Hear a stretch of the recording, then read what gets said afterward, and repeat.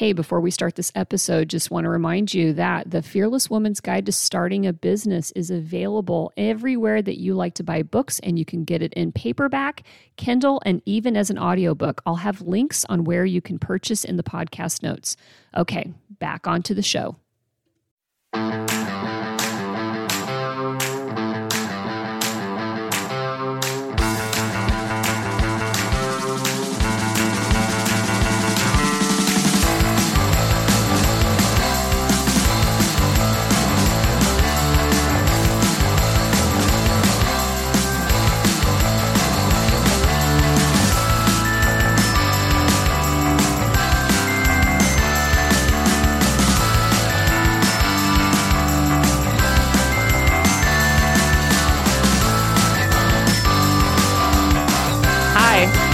Welcome to One Broken Mom.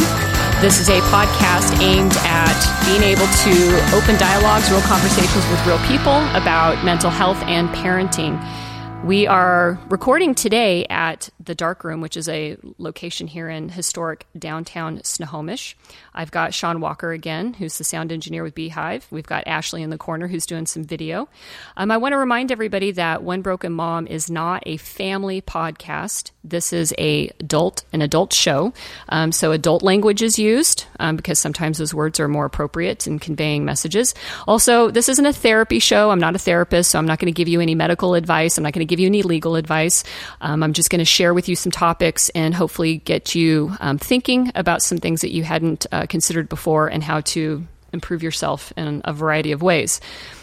Today, I am here with Liz Dixon, and Liz is a fellow neighbor and citizen here in Snohomish. And for folks that are from this area, last winter, learned a lot about Liz and her family, and probably one of the most unfortunate circumstances that there can be.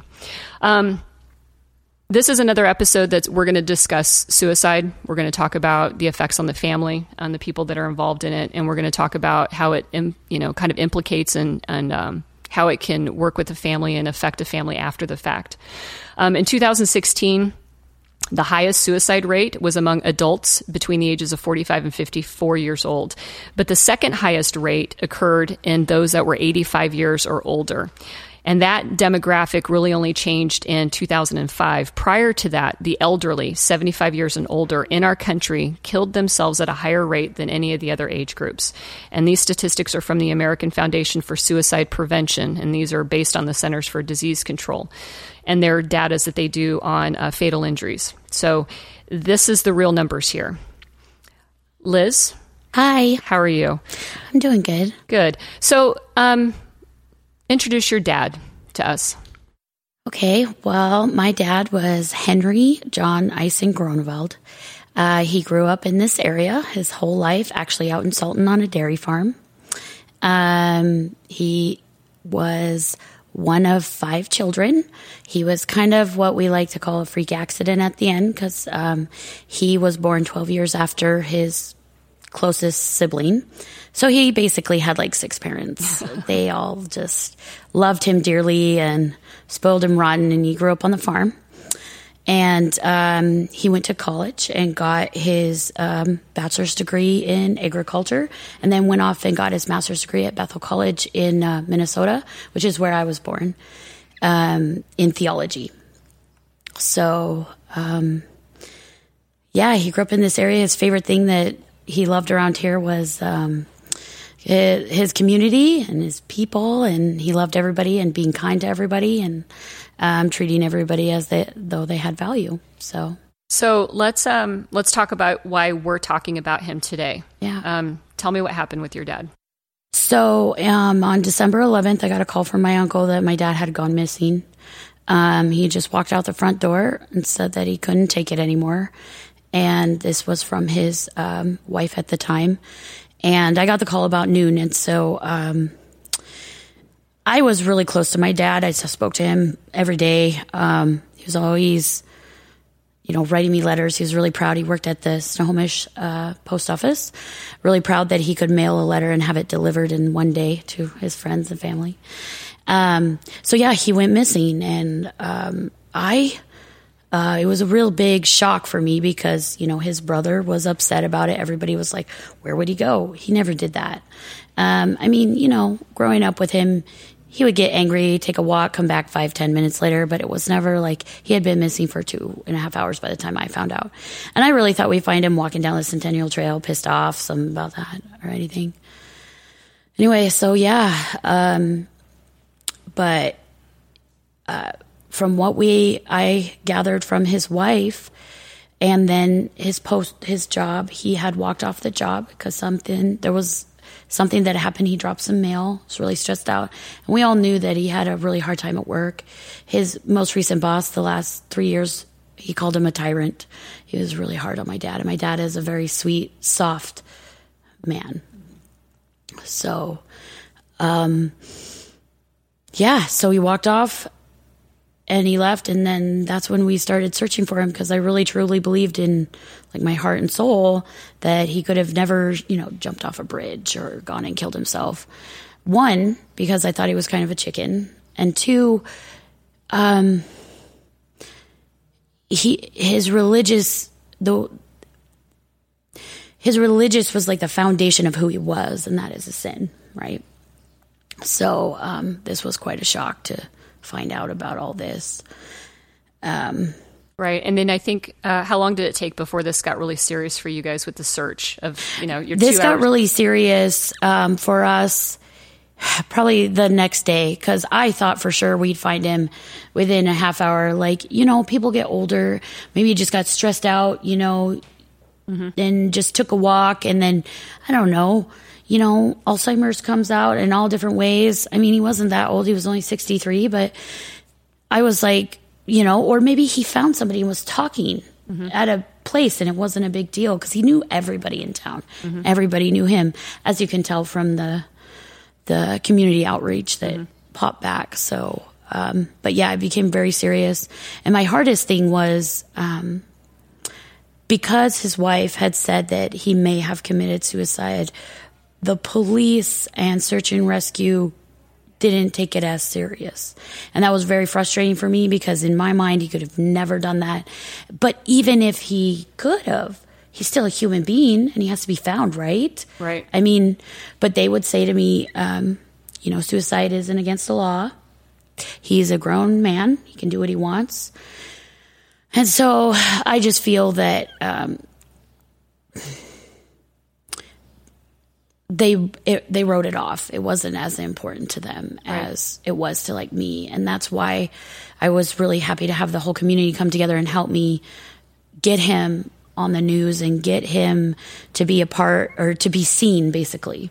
Right. Because he wasn't. It's just another old guy that committed suicide, which is terrible. Yeah. So they said the reasoning was because it's just not against the law? It's not against the law. The reason the media didn't cover it is because a lot of people go missing every day. And that's just a fact. It's just the way it is, and they can't cover everything. And Q13 Fox actually said to me on the phone that there was not enough interest around this case, which broke my heart because he was a huge pillar of this community. I mean, I started that Facebook page, and there's over 5,000 people in it. I mean, how much more interest do you need? I don't understand. Yeah.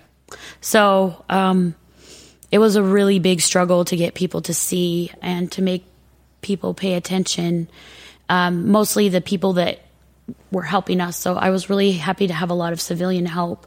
I mean, people that didn't even know us heard about this and heard about what type of man he was and how kind he was and sweet and always smiling. Even in all the pictures, you can see he's smiling away. He's not this angry man. And if you look on that Facebook page, there's not one negative word about him. And that's just who he was. He was this kind, sweet person. And so that was really, really frustrating for me with the police department. I do now realize that I know with the media companies, there was a lack of interest, but I think as far as the police department goes and the detectives, when it got moved to major crimes, there's a lack of resources there. And so that's something I really would like to help. Yeah. So it was December 11th. And then I actually participated with this. Like Yes. we scoured the community, we broke up blocks, we walked every inch and mile of the round here.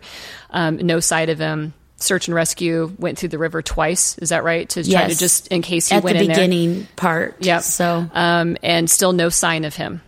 And then what happened? Like, how long was it before you got the phone call finally? It was January 30th is when they found his body in Dagmar's Landing over there in Everett. And the reason that they knew it was him because his body was unrecognizable. They actually they didn't not let us see it, but they really strongly recommended against us for further trauma on the family. Mm-hmm. But he still had his badge hanging around his neck that said Henry Groneveld from the post office. And he was wearing his postal pants. So, yeah. Anyway, and we had that big search on the 23rd of December, which was amazing that people came out right before Christmas. Mm-hmm. We had over 200 people there, just helping. But we hired a private detective to pull information in case. And there was a little glimmer of hope there because it showed that he owned a Harley. So I thought maybe he just there was this wild side you didn't know about him. This wild side that I didn't know. Yeah. I really, really hoped that's what it was. But yeah, when we got the call on January 30th, it just it was really it's really unbelievable for the man he was, the father he was, the grandpa he was. It's just hard to believe, But yeah. But, so you and I had talked, and this is kind of I would say it's the problem with podcasting is that we have some really great talks and there's no microphones on. So, right. So we've already, I know that part we'll feel like we're rehashing some of this. That's fine. But, something was there, right? I mean, as unbelievable as it seems for him to be able to do that, somehow there was the capacity in him that came from somewhere. And we talked a little bit about what life was like growing up, with him. So let's talk a little bit about what you had said. Yeah. So, growing up with him and my parents, we were homeschooled. We were part of a Baptist church, really religious. And my parents, including my dad, they really felt that, well, I think it was a lot of my mother. They really felt that the world was kind of a scary place and bad, and you should stay away from it. So, public school was not a good environment to put your children in. You can't go trick-or-treating because somebody will put razor blades in your candy, or the devil will get you. I don't know, stuff. Whatever. So, we were really, really sheltered as children, and we didn't even have TV. I always tell people we lived kind of like Amish people. My dad worked really hard. He worked 3 jobs at the time. And, but it was really kind of a fear-based environment that we grew up in. My mom always stockpiled for, I don't know, what wasn't there, Y2K, something like that. Right. Yeah, there was always some end of the world thing happening, and she was stockpiling for all that. And, it's just how it goes. Well, when they got divorced, that's when everything changed. And I was about 14. They really, they were so busy dealing with their own stuff that they couldn't deal with me and my siblings, which I have 2 sisters and a handicapped little brother. And so I became the person taking care of them for that. I remember one time actually, I missed a lot of first period, and because we all got thrown into public school at that time because, my mom is now a single mom. My dad is working. I mean, there's nobody there to homeschool us because my mom needed to work. And I remember I was missing so many first period classes because I was getting my siblings off to school, and my brother is handicapped, can't do it by himself. And the principal had a big meeting with me, and my parents were supposed to be there because I had so many truancies, and I was the only one there. Oh, jeez. So, and I know my dad was working, he was always working full time. His ally, or I don't know, what do you call it? Loyalty was work, provide for your family. And so, and also I don't even know if he knew about the meeting when they separated, nobody was communicating between each other or anything. So it was not cool. Anyway, but, Yeah, there was a lot of stress. I mean, when you have a handicapped child, I'm sure a lot of people know that it's hard on a relationship. It changes people. Yeah. And so they were still parenting my brother together until my dad committed suicide. So, because he'll never be like out on his own or anything. So. Do you know anything about what life was like for your dad growing up? From what I know, like it was always really happy. We actually got to grow up on the farm we got to live there for 6 years out in Sultan.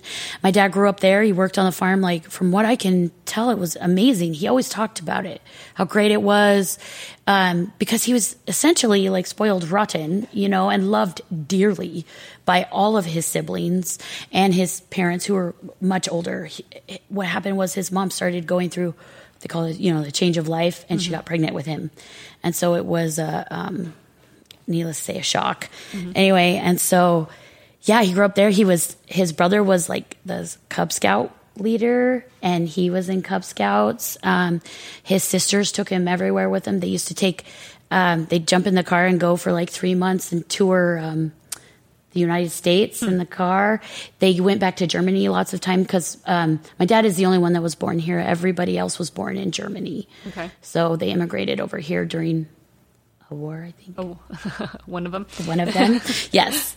So they came over here and they bought the land, dairy farm, and then they just all worked on it. And I got to live there. And I'll tell you, when I lived there, my parents, even though we lived in a little single-wide mobile home with orange shade carpet, it was awesome. Yeah. We got to run around on the farm, help the milkers. Like, it was a lot of fun. So, yeah, growing up for my dad, I know that he was kind of a more nervous kid. He would tell me that. He was like, when I was a kid, I used to get upset stomachs. And he still had that. Like, if I said something, because I'll talk about anything. I'm his kid that will do that. I used to make him nervous, and he would cough. Oh, Liz, like, hey, come over for dinner. Can you go grab a case, a 6-pack of beer? Oh, I can't do that. Oh, somebody might see me. Okay, Dad. So, yeah. So, and your dad's personality, making it seem unbelievable that he would do is that he was just endearing and sweet. And, so happy, would help anybody, bend over backwards for anybody, always there at every function that he could go to. He was also like the grandparent that was like, hey, can I pick up your kids and take them to Lego Lab, or pick them up and take them to Cubbies, or let's go out for ice cream. He used to take them to Top It Yogurt all the time. And, like my mom doesn't do that. I mean, he cares about all the people around him, even every one of his male customers.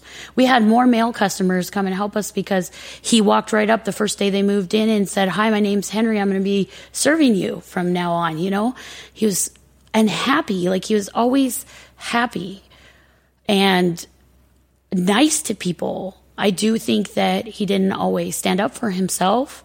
When people can be mean. No matter how happy you are, there's always somebody out there that's going to be mean. Right? That hates your happiness. Right? Yes, they hate it. Yeah. And so I don't think he managed that very well. And I know him and my mom never had a very good working relationship after they got divorced. My mom can be hard. And I know he was always he's more of the person to kind of just let it go or say he was letting it go. Mm-hmm. And so, hindsight is 20/20 now. I mean, I see things leading up probably the last 6 months. Mm-hmm. He had been losing weight. Mm-hmm. And he was going to the doctor to try to figure out what it was. But in his medical records, it said that he was really stressed out, like anxiety. They had given him some medication to try to help. He had tried some, he went and saw like a naturopath, tried that route, tried to change his diet. But he was saying, like, I'd say, how are you today? Not good.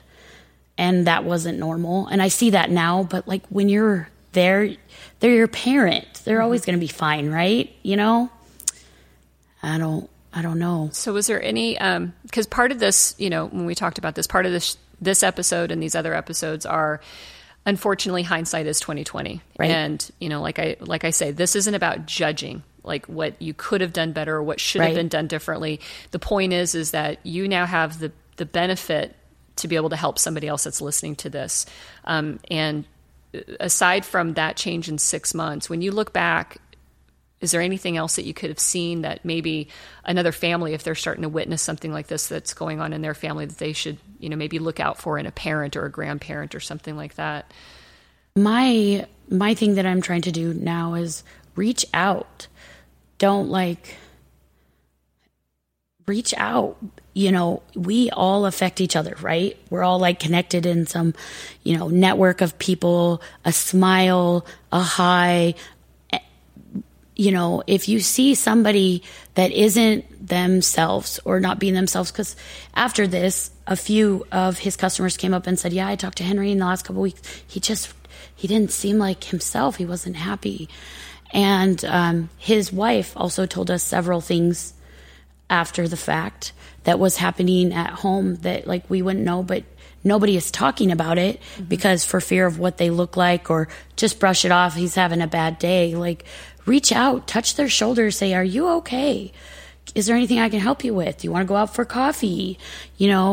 Kindness, or writing a note. That's what I am doing with my letters for Henry. Write a note and say, you are awesome. I hope you are having a good day. You deserve a good day. Just little things like that. That's my way, because I feel like, I was saying, are you okay? But when you're so close, I don't know, my dad kind of spread himself very thin with everybody. And I feel like if he knew how many people actually cared, it would have been different. If you have your one daughter going, hey, Dad, you want to go out for dinner? Hey, Dad, it's not enough. And that's okay. I accept that, but, because he didn't have the greatest relationship with my sister, one of my sisters, and not with my mother. And, those are hard. And then it's a struggle when you're in a second marriage and you still have a handicapped child that you have to parent with. It's all hard. And I say reach out and be there for that person. And it doesn't have to be this grand, big thing, because so many people are afraid. I don't know. I've been talking a lot about this. It's called loving fearlessly, because I think people are afraid to appreciate somebody or say something it's weird, And I actually have somebody that went to the PTA, went to my dad's church that I worked on the PTA with at our school. And when my dad figured that out, he was the first one to say hi to her every time. And that can be, alarming when people that you don't know are like, hi, how are you? Blah, blah, blah. That's who my dad was anyway. And she later told me, actually September, so a few months before my dad went missing, she goes, I wish there were more people in the world like your dad. He just runs up to me at the grocery store and says hi. And she only knew me, And so... But she became his friend too. Yes. Because of that. They became friends because of that. Because he loved people fearlessly in my mind. And I think that we should all try to do that. Appreciate people fearlessly. Not be afraid of what somebody thinks or somebody's going to do, or that too much might be expected of you, So... Well, so we were talking about this, and I know that when I originally... approached you to talk about and sharing the story of you and your dad with everybody because of the nature of it. After sitting here with you, though, as we were preparing to film, record this podcast, we started to talk about you. Yeah. And because, my purpose is through the One Broken Mom is to tell stories of broken moms. You became a broken mom through this whole process here. And I think there's a lot to actually share about your experience with this. Because I remember coming into McDonald's, which was, ground central for the search for a month. And you were, and it was winter. So I just remember seeing you in a stocking cap and your coat in the corner and people just running in and out. And one time when I checked in with you to see how things were going and what was happening, your husband came in with your son. And I remember him coming up to you and just... you making it, you were in this position of, I am now the commander of the search for my dad who's missing, and I'm scared, and this is, sickening to my stomach. And then my son who just wanted hugs, and, and having that. And I could see that on you. I could see it on your, your son's face. Let's talk about, what it was like to mom through something like that, and what you learned about yourself and what to do differently, moving forward. Yes. So yes, I became non-existent as a parent for especially the first month. It consumed me. Cause my dad was my friend and I loved him dearly, and this couldn't have happened. Why would this happen? He was like really he was very supportive of me and my family. And so as far as parenting, I really became non-existent, and I was very involved as a parent because growing up, my parents weren't as involved. Dad was always working. My mom had her stuff going on, and taking care of my brother is hard. So I was like, I am going to be in it and know what's going on with my kids, right? And be in it. So I'm president of the PTA. I'm, volunteering every day, hanging out at school. My kids are like, go away. I just stopped. I mean, I wasn't making dinner. I wasn't making sure they had lunch. I couldn't see. I didn't have the tools to deal with that. Do you know what I mean? I couldn't see what I was doing to them. And I expected my whole family just to shut up. This is a big deal. We've got to, but it really affects kids. Like they wouldn't, my daughter started forging my signature on her minutes because she knew I was too sad to sign my name, or she didn't even want to ask me. Mm-hmm.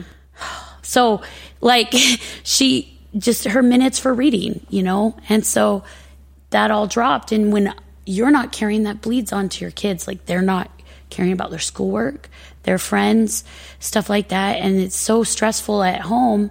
It's like like a war zone, mm-hmm. Like you're walking around on eggshells. And not that I had outbursts or anything like that, but I was sad, like profoundly sad, and it consumed me. And so it took about till April when we took a vacation, and I finally opened my eyes and I could see my kids again. Like, oh my gosh, how did this affect them? Because they were really close to my dad. Mm-hmm. Grandpa Henry, my oldest son is named Cole Henry. Like, I didn't even give them space to have their feelings, and so I now realize, that they need their space. We need to talk about it with them. What is done is done. My dad is gone, and it's really sad, but we have to pick up the pieces of our lives and move forward.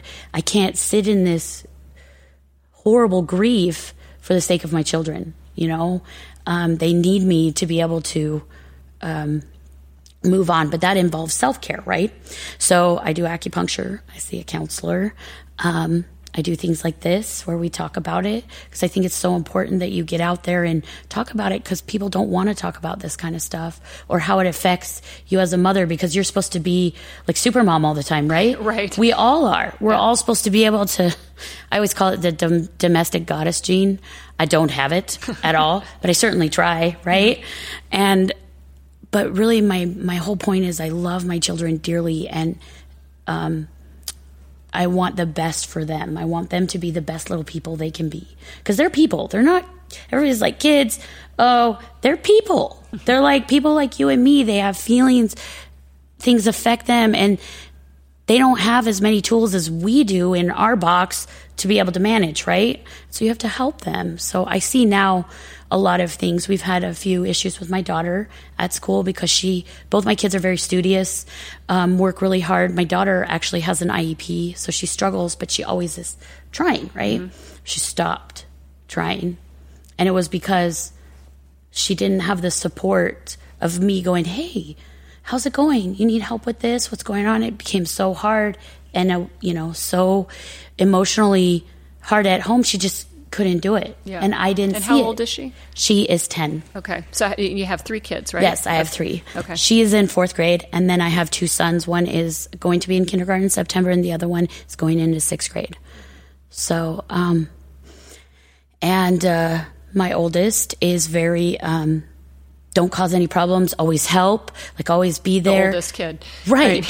And so that's another thing, like he's constantly like, I'm sorry, are you okay? I'm sorry. And I'm like, whoa, it's not your job to care. Like I'm taking care of you, but it's hard. And so we have to work together. So that's what we're working on together is like, we're starting to eat dinners together at the table and pulling our family back together because it really does traumatize a family, things like this. And you don't even realize that it's going on when you're in it. Mm-hmm. You're like, we're a good family. We're fine. Everything's going to be fine. And it isn't. Yeah. You know, we have support from everybody. I mean, the kids' principal even came to the memorial. Mm-hmm. He showed up the first day and was like, I got lunches for your kids. Like, the support is amazing.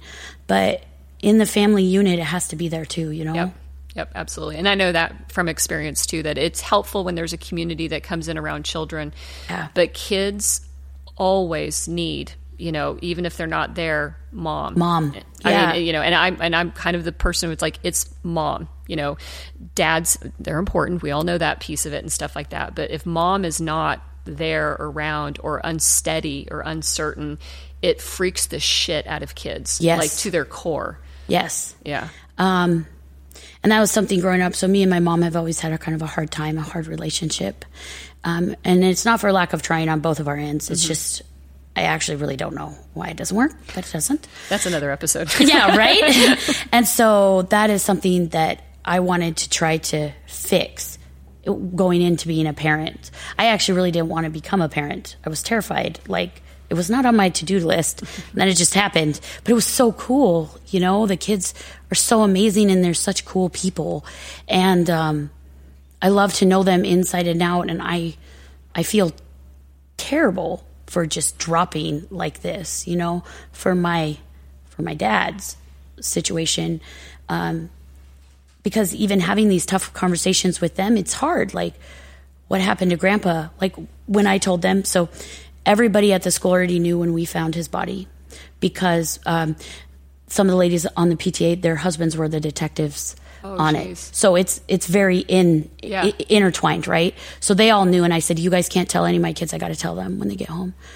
So when they get home, I say, so they found Grandpa, and my daughter goes, oh, where was he? Thinking he's alive. Yes. Right. And I just looked at her and she goes, oh, dead. And I was like, yeah. She was like, oh. And she gives me a hug. I'm sorry. And walks away. Like, I need to figure out, you know, how to talk to her about this better because that can't be it, right? So anyway, yeah, it was, So it's been a really big thing in our family, but we're starting to pick it back up and just being aware of it. Like you said, you know, being aware of what happened and how to move forward and change things, do things different. And that's something I want to do different than my dad is. He was so kind and so awesome, but also there's always negative people and people that aren't nice. Like, he had a very terrible boss and, you know, other hard people in his life that he had to deal with. And you have to put up boundaries and say, no, I don't have to deal with you. Even if you are my boss, even if you are my family, I don't have to. Mm-hmm. And so that's something I'm trying to change about myself, to show my kids that you don't have to put up with negativity. Like, yes, be kind and be polite to everybody around you, but you are worth something. And that's what my dad believed. He believed everybody had a value, right? We're all valuable people. Nobody's better or less. He always said, different folks, different strokes. Mm-hmm. So, like, nobody's better or worse. We're just different. We're all just different. And, but, like, you have to do self-care, take care of yourself. And so that's what I'm working on now, which it's been kind of a strain on my extended family because I'm not speaking a lot to my sisters and my mother, just because I can't deal with negativity, and we're all grieving differently, right? Right. Well, and because you had talked about a family life that was brought up around fear and scarcity. Yes, and very, very much. And so it's, you know, you said, I'm not doing that anymore. Like, right. That's not my life. Yeah. That's not my life. I will not live my life in fear. I will not raise my children in fear. The world is an amazing place. And yes, there are scary things. There are hard things. But you deal with it, you move on. You have to live, you know? And I feel that the way that I was raised, it was very like, you know, be scared of everything and then pretty soon you'll die and go to heaven, then you'll be okay. Right. that's great. But you can live now and still be okay, and it's great. You know, with suicide, we talked about earlier, the mental health piece is such a big deal in my mind. Like, I feel that mental health, my great-grandpa always says, like, you know, you would go fix your arm if it broke, go fix your head if it broke. You know, he always says that. And so I feel like a lot of people don't pay attention to that because we're all supposed to be these strong super moms. And we're not going, wait a minute, whoa, I'm so messed up that I can't even feed my kids, you know? So that's why I had to, like, you know, and going to support groups really helps me with being a child of suicide.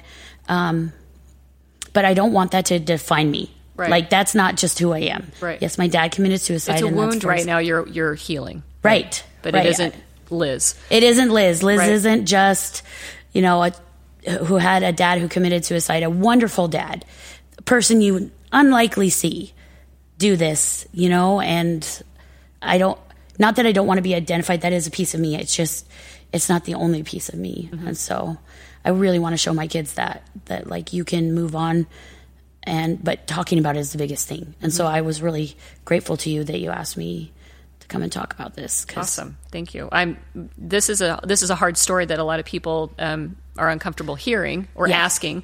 And I know that sometimes, you know, people don't want to broach the topic. And like you said, you know, you go to the grocery store and everybody gives you that, the sad eyes. The sad eyes. I call them the sad eyes. Right. Yeah. The sad eyes about everything. But yet probably don't want to ask how you're doing or how you're feeling, or they're just like, and, or they avoid it because it's too awkward. Right.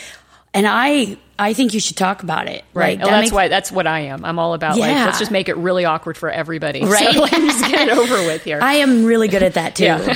Super good at it. Yeah. Yeah. Well, and so one of the things that you're doing is Letters for Henry. Yes. So, and it was the Facebook group started off as the Search for Henry. Right. And then it morphed into Letters for Henry after your dad's body had been found. And so tell everybody what you're doing. Like, what is that legacy that you're carrying there? So my dad loved being a mailman. Like, he dreamed about it as a child. And all family vacations, we went and visited every post office in every town. I'm not joking. You gotta take a picture with a flag. It's like real. It was like his thing. He loved mail. I think it's genetic because I'm the same way. Like, I have to check my mail every day. You know, to me, it's like a present. Even if it's a bill, you get to open something up. Right. It's exciting. Jeez. I'm not happy about bills. So, so that was something he did. So he would write to my cousin's kids, you know, his best friend's son. Like, he wrote to everybody letters. He always called it his correspondence. I got to catch up on my correspondence. So for people that I see in the world, or who have been kind to me, or who are kind to somebody else, or are just look like they need something, I write a letter to whoever they are. If I can get their, you know, address. If I don't have their address, I'll just give it to them when I see them. And I always stamp on it Letters for Henry, because it's like, I just want that person to know that they are cared for and they are seen. They are seen. So, and that's what I'm doing personally. Everybody that wrote me a letter, everybody that helped in this situation, I have written thank you letters, like hundreds of thank you letters to all these people. And I hope that people know how grateful I am like for you coming and helping and giving your ideas on how to try to find this man, and just the support. And so that's what I'm doing. And so we've got a hashtag Letters for Henry. There's a lot of other stampers and people that make cards on Instagram who have picked this up and are sending out, they call it like mailing kindness. Mm-hmm. And so it's really neat. And I'm doing that for my dad because he loved mail and he loved the post office so much. So right. I feel like that's a way. And I know that he had a hard boss, stuff like that, but he would be so upset if we like just disowned the post office, you know, because that was just one person, you know. Right. It wasn't the entity as a whole. And so, yeah, so that's what I'm doing. I just, you know, every week I send, 5 to 10 letters to people, just letting them know, hi, I hope you're having a good day. You're awesome. And some like detail about what they've done in their life or whatever. So, right. And so the Facebook group is called Letters for Henry. Right? Yeah. Okay. And so people have posted like, post offices they've gone to all over the world, actually, like in Europe, Switzerland, Australia. So really cool. And then also the letters that they mail, they'll take pictures of some of the letters they mail, and just appreciating somebody, or like they gave the mail carrier a thank you, know, something like that. Just making it be aware. It's been really, really cool. Cool. Because, yeah, you're right. Your dad, by all appearances, was fine, right? Yeah. And that one gesture, reaching out at the right time, at the right moment, can honestly be a matter of life and death for somebody.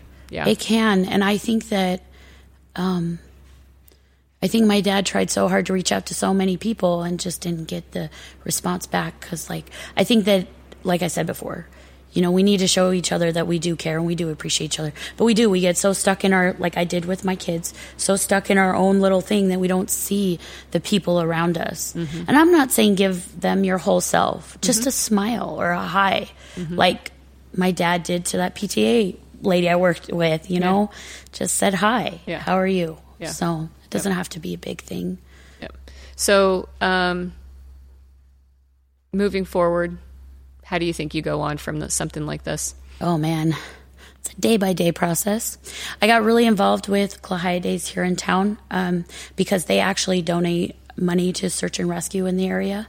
And so I thought that I also got involved in Kiwanis because they also work with children. And so I really want to give back to this community that my dad loves so much and also gave to trying to find him and through that. So that's kind of part of my healing. Moving forward with my family, I am working very hard to be present. So like present with them in all moments, all times, and you can't do it in all things, but just being aware that I need to be there more, see them more, and this is what matters. So, and even if I'm having a hard time, okay, fix it. You are the grown-up, go fix it. It's hard to put yourself in that position, though. It really is.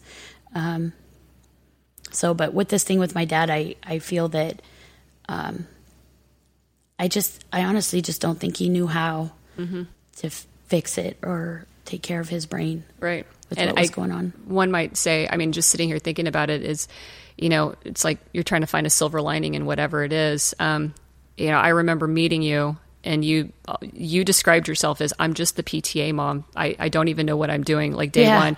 And I have to tell you, Liz, you changed a lot. And I know I wrote to you and told you this, that your transformation, having to have to go through something like this, was hard. But I think, from looking on the outside, you're improved, right? There's a piece of you that grew and developed and probably revealed a lot more about yourself than you maybe gave yourself credit for before. Oh, yeah. Yeah. Like it opened up a lot. It really, it made me aware of a lot that I could accomplish a lot, but it also taught me when to let go of things, because sitting at McDonald's, leaving that place was very hard for me because it was like I was giving up on my dad, my sweet little dad, who nobody saw, nobody was there for it at that moment, right? In that moment, which all these people have seen him and love him, and I know that, but in that moment, it was like it was only me. And so letting go was huge for me to say, okay, there's nothing more I can do. I have literally gone as far as I can for this person in my life. I just hope that he knows I care, or knew that I cared. Right. So, I've learned a lot and changed a lot. And I've actually was able to help some people. People have reached out to me with searches of their own, little things that I did, little things that I learned not to do, verbiage to use when you're talking to people or talking to the media. So I've been able to help some people. And I did another podcast with The Vanished, and she said that our story changed things for her because she has to pick and choose who she covers. And because of ours, like, she realizes that all people need to be covered. It doesn't matter what, every person deserves to be cared for, and deserves, we're all people, we're all humans. We deserve to be found. We deserve to be, searched for, or whatever it is. So, Yeah, I have definitely changed, learned a lot. But I don't want to lose that happy piece of me. Like, oh, yeah, right. Because I was so happy. I love this world and I love people and I love all this stuff. And something like this can take that away. And so that's something I'm focusing on keeping. So I'm grateful that you took the time to do this with me today. Oh, yeah. I appreciate really you am. asking. Anything you need. The conversation needs to be out there, and I appreciate it. Yeah. Well, and you're continuing to be a part of the community. And, your dad, I know, is so proud of that. So thank you. Yeah. So thank you very much, Liz. If anybody's interested in participating in Letters for Henry, you can find it on Facebook. And if you are in crisis or you know somebody that's in crisis, there is the National Suicide Prevention Lifeline. And that phone number is 1-800-273-TALK. That again is 1-800-273-8255. Or if you are more handy with your phone and would prefer to text, you can text the crisis text line by texting the word TALK, T-A-L-K, to 741-741. Thank you. Thank you.